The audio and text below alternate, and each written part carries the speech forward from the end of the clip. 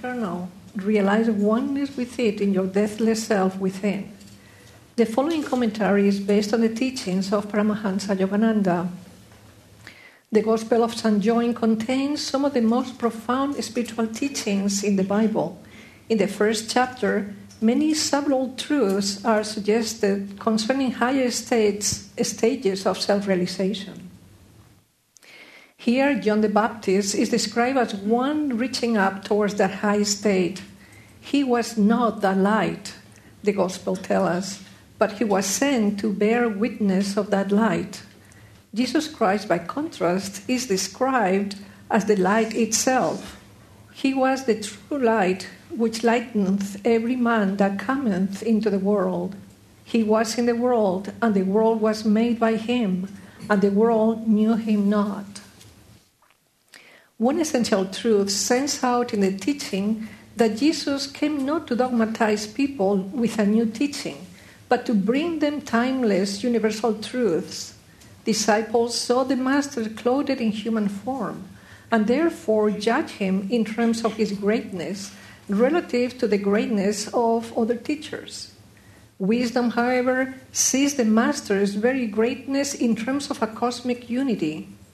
There is a passage in the Path by Swami Kriyananda in which this point is emphasized. The Master, Paramahansa Yogananda, explained, "The saint who attains that exalted consciousness never says, 'I am God,' for he sees it as was the vast ocean that became his little wave of ego. The wave, in other words, would not claim, when referring to the little self, to be the ocean." At this juncture, Devi, who was present, cried excitedly, "But sir, if you are one with the ocean, that means you are God." "Why I," Master asked, "say he is God. But still, sir, you are one with him, and he is the only reality. That means you too are God." "But this body isn't God. You aren't identified with your body, sir, so one may still say that you are God." "Well, in that case, why do you say you? You too are that. In a discussion of this sort, it is less confusing if we say he. But what's the difference?" The scripture says, Master began.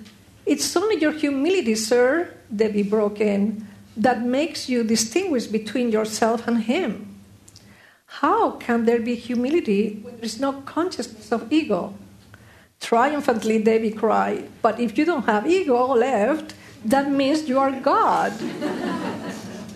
Master laughingly continued the earlier statement, which Devi had interrupted.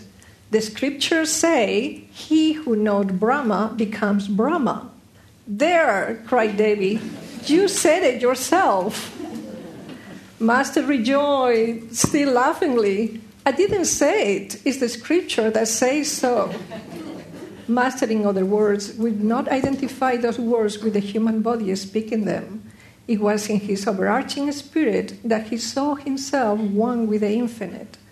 But Devi was unable to make this mental leap from a pure expression of infinite to infinity itself. "You quoted the scripture, sir," he reminded Master relentlessly. "That means you agree with them." Recognizing that the distinction was perhaps too subtle for many to grasp, Master concluded, "Well, he who says he is God isn't God," and he added with a smile, "He who says he isn't. And there the subject rested amid general laughter. The greater a spiritual teaching, the more greatly we betray it by particularizing it with dogmas. Truth itself, not the Christian truth or the Hindu truth, incarnates on earth with the birth of a fully liberated Master, as the Bhagavad Gita teaches in the 4th chapter, "Unborn, changeless, Lord of creation and controller of my cosmic nature, that I am, yet entering nature, I am dressed in the cosmic garment of my own Maya, delusion. O Bharata, whenever virtue declines and vice predominates, I incarnate on earth, taking visible form. I come to destroy evil and reestablish virtue. Thus, through Holy Scripture, God has spoken to mankind. Om, Om, Om.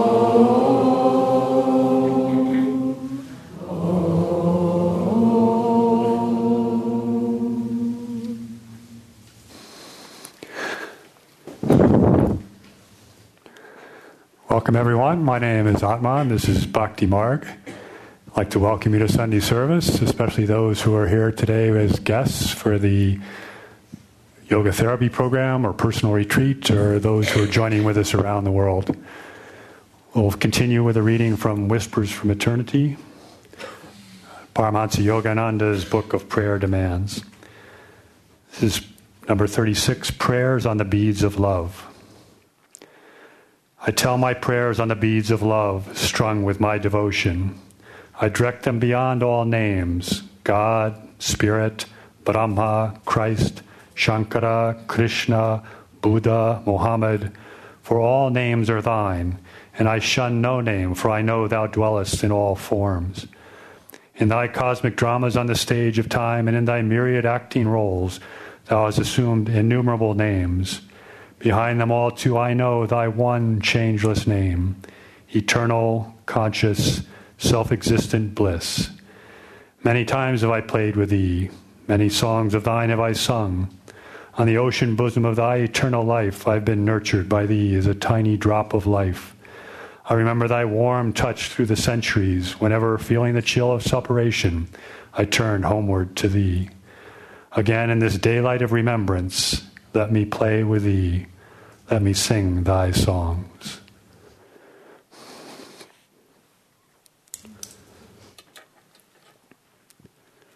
So as it says in the readings, the Gospel of St. John is one of the more profound and mystical teachings of the Gospels in the Bible. The first 4 weeks of the year we've been reading from this chapter of St. John. And as I was reflecting on it, I was just thinking that, oh, wouldn't it be wonderful if we could just realize those truths, and those truths could become more known in this world, because just in those very first verses, the 4th through the 16th verse, there's some incredibly profound truths which are the basis of yogic philosophy, of Vedantic philosophy, of Christian mysticism. And if we could just bring those out a little bit more in the world, we'd be a lot better place. So as he talks about, talking about Jesus, as that was the light that lighteth the world. It was the light of all men. What does this say? It means that there's an underlying unity to all life, that there's the divine oneness has become manifest in this world, and that's in everything. It's in all pervading all beings in the world. The second part of it, when John the Baptist was talking, he said, he was not that light. We're talking of John the Baptist. He was not that light, but he came to bear witness to the light. What does that imply? That implies that there's a process of knowing of that light, that all beings can get closer to that. It's not just the light is here, everyone else is here. Here's someone who's in the middle. John was bearing witness. John had begun to commune with that light, but had not attained full realization. Well, that says that all beings who are of that light, of that word, of that oneness, can move towards attainment of that. And then what's the next step or the next part in the verses that he says? He says, to all those who received him, to them gave he the power to become the sons of God. What does that say? It says that those that have achieved that, those prophets, those ones, those avatars that have come, are showing the way. They're opening a window of grace, a way for us to come to that. To those who received him, to those who learned these teachings, to those who added their devotion to look for that, can go up to that. And the last part, he says, is this was the light of God. This was the grace and the truth of the Father. This says, this is what you're looking for. This is what it is that's going to satisfy you. This is what it is, and this is why you've come into this world. It's that grace and that truth that you're after. It's not the material things of this world. It's not the ego consciousness. All life, the purpose of that is to attain to that. So there's the oneness, There's a chance of all of us to move toward that oneness. There's the channels that have been brought, these great masters that have opened the window toward that oneness. And that oneness is what we're truly seeking. That's Vedanta philosophy. That's the philosophy of yoga right there in these first, these little verses of St. John. And you just sort of wonder, well, what would it mean? This is truth. At some point, we're going to realize this truth. What would happen if the world suddenly started paying attention to these truths? Well, the first thing would happen would be there'd be no more savages, infidels, others, ones that we can't talk about, the exclusion. We're all one. There is no other outside that we can say, we're here and we need to move you aside. We need to kill you. We need to get you out of here. There's a oneness of life. What does it also say? It says there's many prophets. There's not just one prophet. There's many prophets that have come into this world. As it says in the Gita, when we incarnate, when virtue declines and vice predominates, I incarnate. So there's many prophets, which implies there's many paths to God. There's many paths to this truth of this oneness. What would it be like if we suddenly realized this in this world? There'd be a whole lot less strife and war. And, we've been at this for a really long time, or at least the history that we know. I mean, the Muslims versus the Christians, and the fighting, the holy wars, the Crusades. There's been the Protestants versus the Catholics. No, our way is right. 100 years, the 16th century, there was a war that went on for 100 years in Europe, fighting about, no, it's the Protestant way, no, it's the Catholic way. And it still continues today. There's the evangelical right that says, no, ours is the way that's right, and the only way to Christ is through this. And then there's the Muslims who are saying, no, we have to reestablish the way of the Prophet, the way of Muhammad, and if you don't like our way, well, it's our duty to kill you. I mean, I don't know. I mean, it's just such simple truths. If we could just sort of think about this. There's more than one prophet. There's more than one way. It's okay. We're all one at some level. And what would happen if we all started believing that, oh yeah, what I really want is to be one with that light, with that oneness of God, like we talked about, instead of, I think I'm going to look for my happiness somewhere else, in sex, in intoxicants, in money, in power. What would happen if we suddenly said, oh yeah, that's not what I want. I want to become one with that light and to search for that. Well, the world would probably be a whole lot easier to live with. There'd be a lot less stress on this planet. There'd be a lot less delusion. There'd be a lot less fighting. There'd be a lot more peaceful place if we could just realize that. Well, I don't know. We're not quite there, but one can dream. And you also have to say, though, all right, I get it. We're not quite there because we're in a longer drama, and just because the truths are there and they've been put out, it doesn't mean we're suddenly going to be able to live by those. And there's a whole cosmic drama going on. And Swami said, and Master said, we're just really little playthings in this grand drama that's going on in the universe. That there's this evil, there's good, and there's this grand, in the universe, not just our planet, there's this grand battle that goes on many, many, many different levels. In Hindu mythology, they talk about the Asuras and the Devas. Well, it's true. Master said that that's true. There's the forces of good and light, and there's the forces of Maya, delusion, that are pulling us down. And that's the way God created this universe. It's the way our planet is engaged in it. And we're at this point in history where we're just coming out of a fairly dark age, where it really was the material that dominated, where even the best that we could aspire to, heaven. What is it that motivates so many people in different religions, be it the Islamic religion or the Christian religion? It's that promise of heaven. Well, what's the promise of heaven? Is it this oneness with the light and infinite bliss? No. It's still a material vision. It's, cool breezes blowing through and wafting perfumes and people strumming harps and communing with the angels, or being waited on by the 6 virgins or whatever you get when you go to heaven after you've done these things, which I won't get into. it's still a material vision. And it's so much of that Kali Yuga consciousness, of that darker age where people can't see past their own individuality, their own little sense of being, and that material is the only reality. So we're kind of stuck in that. Now things are getting better. We've moved into a higher age. We've moved into Dwapara Yuga.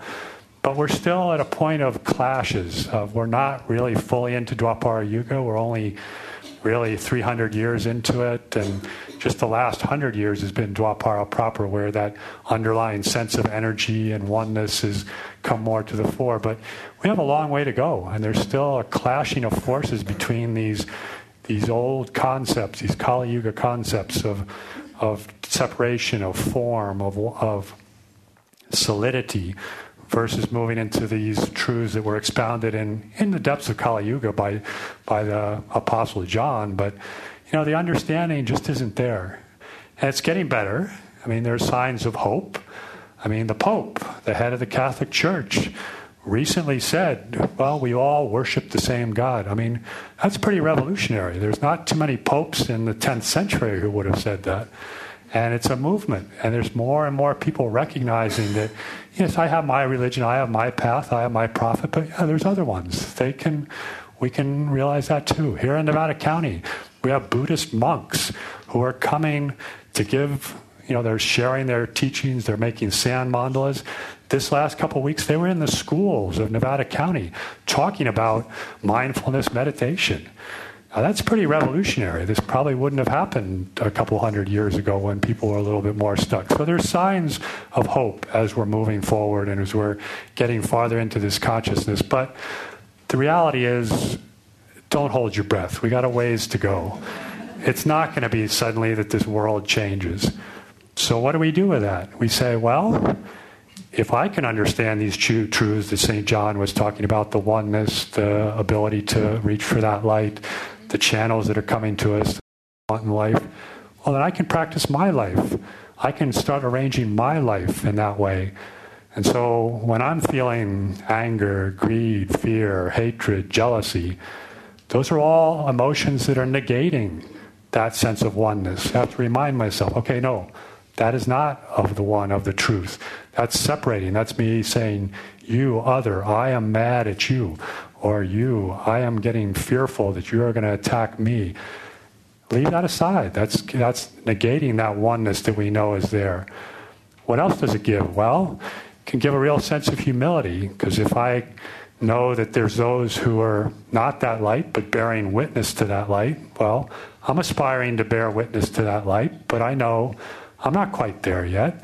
And my sense of what's perfect and what's light and what's right, it may be diluted still. And so that gives a little pause, and it says, yeah, let's get a little humble about this. I mean, I'm on the spiritual path, I'm making an attempt, but I'm not quite there. So I'll just step aside and realize that there may be some chance for error in my way of looking at the life.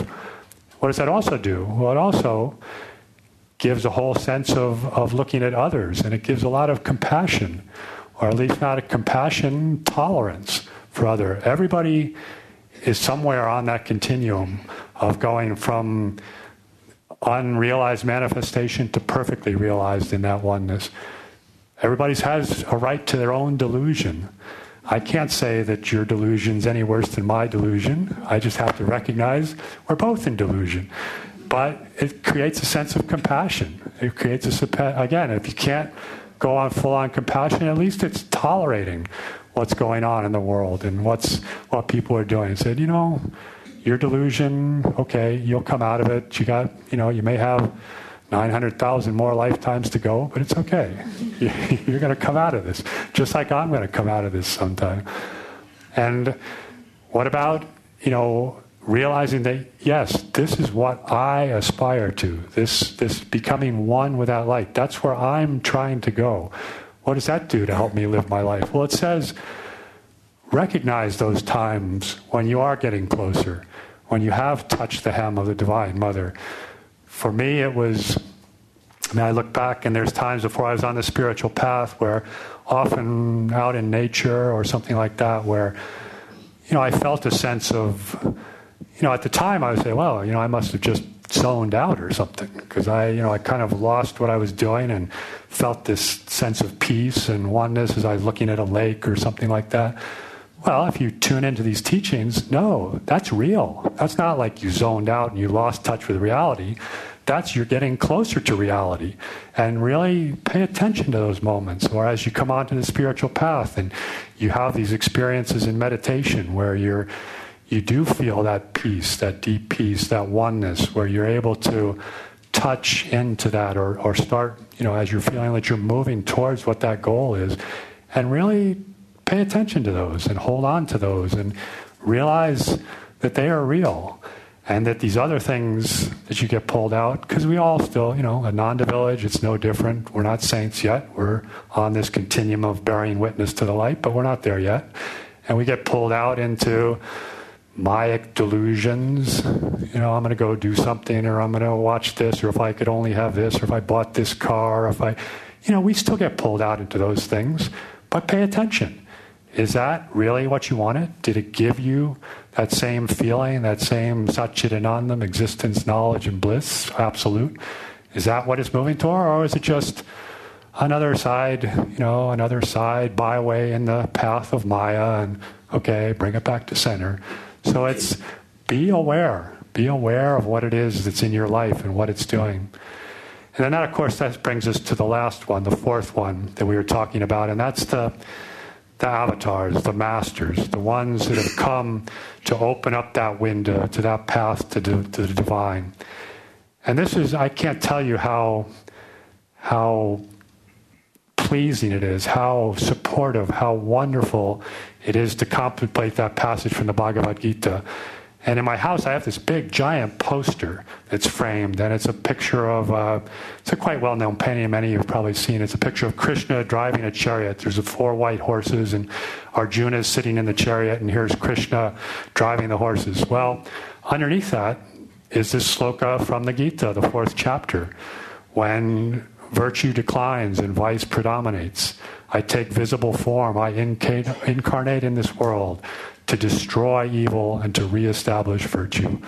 And it's just it's just hopeful. You just go, wow, somebody's watching. Somebody knows what's going on down here, and, they come and help us every once in a while. And, where are we now? We're at this transition point between Kali Yuga and Dwapara Yuga. And we have 5 avatars who have recently incarnated.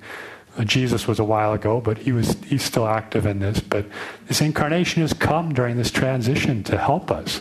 And they've incarnated many times before. Babaji said was Krishna. Master had many incarnations. He was Arjuna in the past.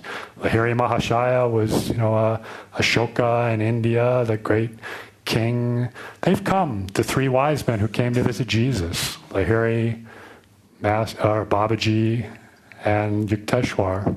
So they've come, but they've come during this time, and we can tune into that. We can draw on that power, that window, and it's very reassuring. It's our salvation. And you start thinking, as it says in the readings today, it said, well, he who is one with Brahma, or he who knows Brahma has become one with Brahma. Well, Brahma is the creator of the universe. That represents that energy. Creating galaxies, doing, complete control over this manifestation. So if these avatars are one with Brahma, they have certain power that they come with. And you start asking, well, why don't these guys just get on with it? Why don't they just, destroy evil for once and for all and, just be done with it and, touch me once here and get me out of here? They certainly have the power to do that. But that's not why they come, and that's not what they've been offered to us, what God has offered to us. And you can I remember the parable of the frog that Master talked about. And it's telling in this instance when we start thinking about how come these masters don't do a little more. And this one, there's a frog who's enjoying himself on a wide open sandy beach in front of this huge lake, and it's just leading a blissful life. He's the only frog on the beach, and there's this wonderful ocean or body of water expanse in front of him. And every once in a while he hears this croaking sound from over on the other side of the dunes. And, he's just enjoying life. And then at one point he decided, those really sound like frogs. Maybe I should go check this out. So he hops over to the other side of the dune and looks down. And here he sees this very small little well filled with thousands of frogs who are all jumping on each other and bouncing around and making an incredible racket. And he kind of looks back at his big lake that he's enjoying, and he looks at this little well down here and said, wow, these people need some help, these frogs. So he hops down there and he starts talking to them and said, you don't have to be in this little well here with all these other frogs. There's this great expanse of lake over here and beach, and it's wonderful. And I said, what are you talking about? What do you mean? This is the only water there is. You better go talk to our king. So he hops over and finds the king, and he starts talking to the king of the frogs, and he says, king, your people could be a lot happier. There's like a lot big expanse over here of water. Why don't you just guys hop out over here and find this new whole vista? And the king says, what are you talking about? No, this is the only water there is, and I am the king of this water, and these are my people, and what are you trying to do? And he says, no, really, there's a much bigger body of water. He said, how big? And he jumps a quarter way across the well. That big? Because it's a lot bigger than that. That was just a little jump. I mean, you couldn't even jump across this. What are you talking about? He takes another jump. Is it that big? And he jumps halfway across. I said, well, he chuckles, the other frog. He said, it really is a lot bigger than that. I mean, you could be a lot happier over here. I said, what are you talking about? It can't possibly be, and you're just trying to lead these people astray, and I think you're just telling lies and trying to stir things up here and usurp my power, and I think this is terrible. And he starts getting all these other frogs all riled up, and everybody starts getting angry, and they all jump on the poor little frog, and they kill him. So you wonder why, when the masters come, they don't just put it right out there. And you can think about, Jesus' words in the 23rd chapter of Matthew. Said, Jerusalem, O Jerusalem, thou that killest the prophets and stonest those that sent unto you. It's a pattern. Delusion is strong. These forces of evil and this whole grand cosmic scheme of things, it's not that easy to overcome. And, you look at Master when he came to this world, and, we think about things are not looking so good now. Well, think about the 1920s where he came. Vice predominates. Yeah, that was pretty much it in America. Vice was predominating. And Master came into that world. And Swami would say it was just, when he thought about it, it was just sort of unbelievable. It was like this great energy coming in, and he was trying to talk to kindergartners about, spiritual truths. Nobody had any basis for this. This what he was trying to do just wasn't understood. People saw Master, what he was teaching, even when they thought they got it, said, oh yeah, you can help me be a lot more successful and become a millionaire. Master says, well, yeah, that would work, but, there's more. And he kept trying to show more and more. And what happened to him? He was persecuted as well. He had to put up with incredible things. There was one point, there were 2 or 3 people waiting for him to come out of Mount Washington that had been sent by other Christian pastors that they wanted to, I don't know if they were going to kill him or beat him up, but, Master saw this and he didn't come down because he knew they were out there. He once spoke out against people. He said, the Divine Mother doesn't like it when the rich prey on the poor, and he named names in this lecture. And those people in New York sent a gunman after him.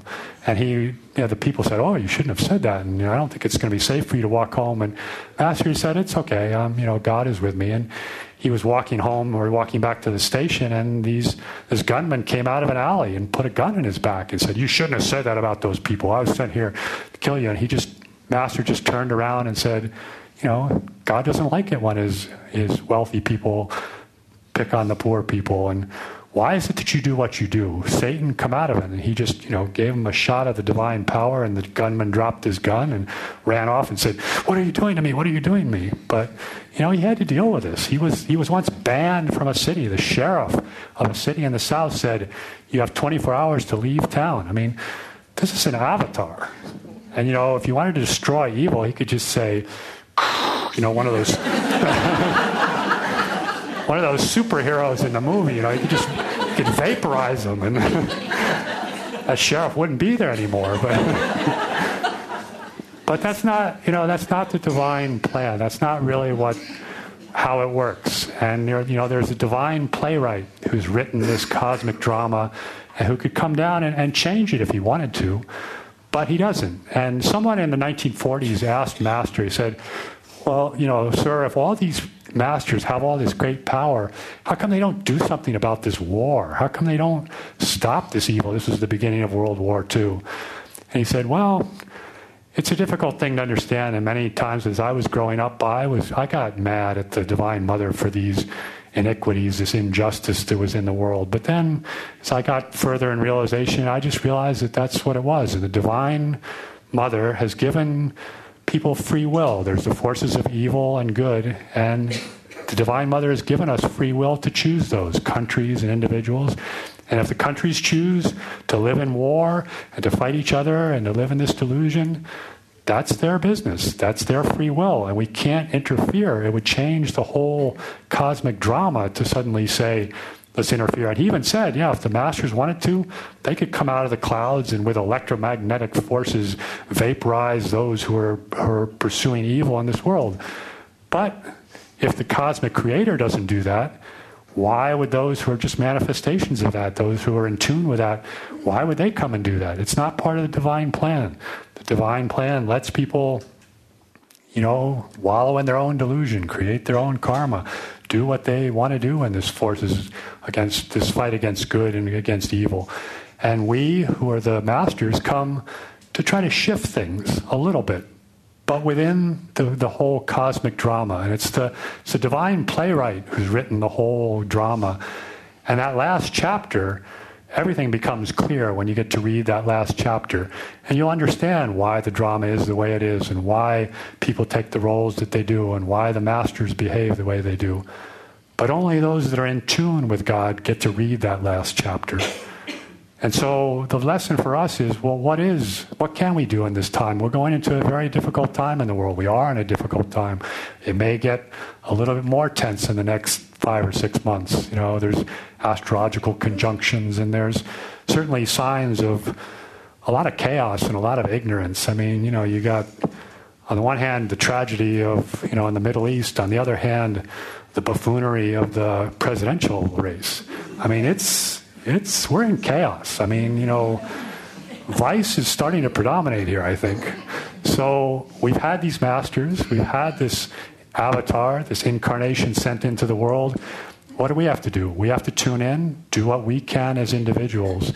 We have to pray for that we can become channels of light. Pray for that light is recognized. Pray that people can start moving to the way that those masters are showing us.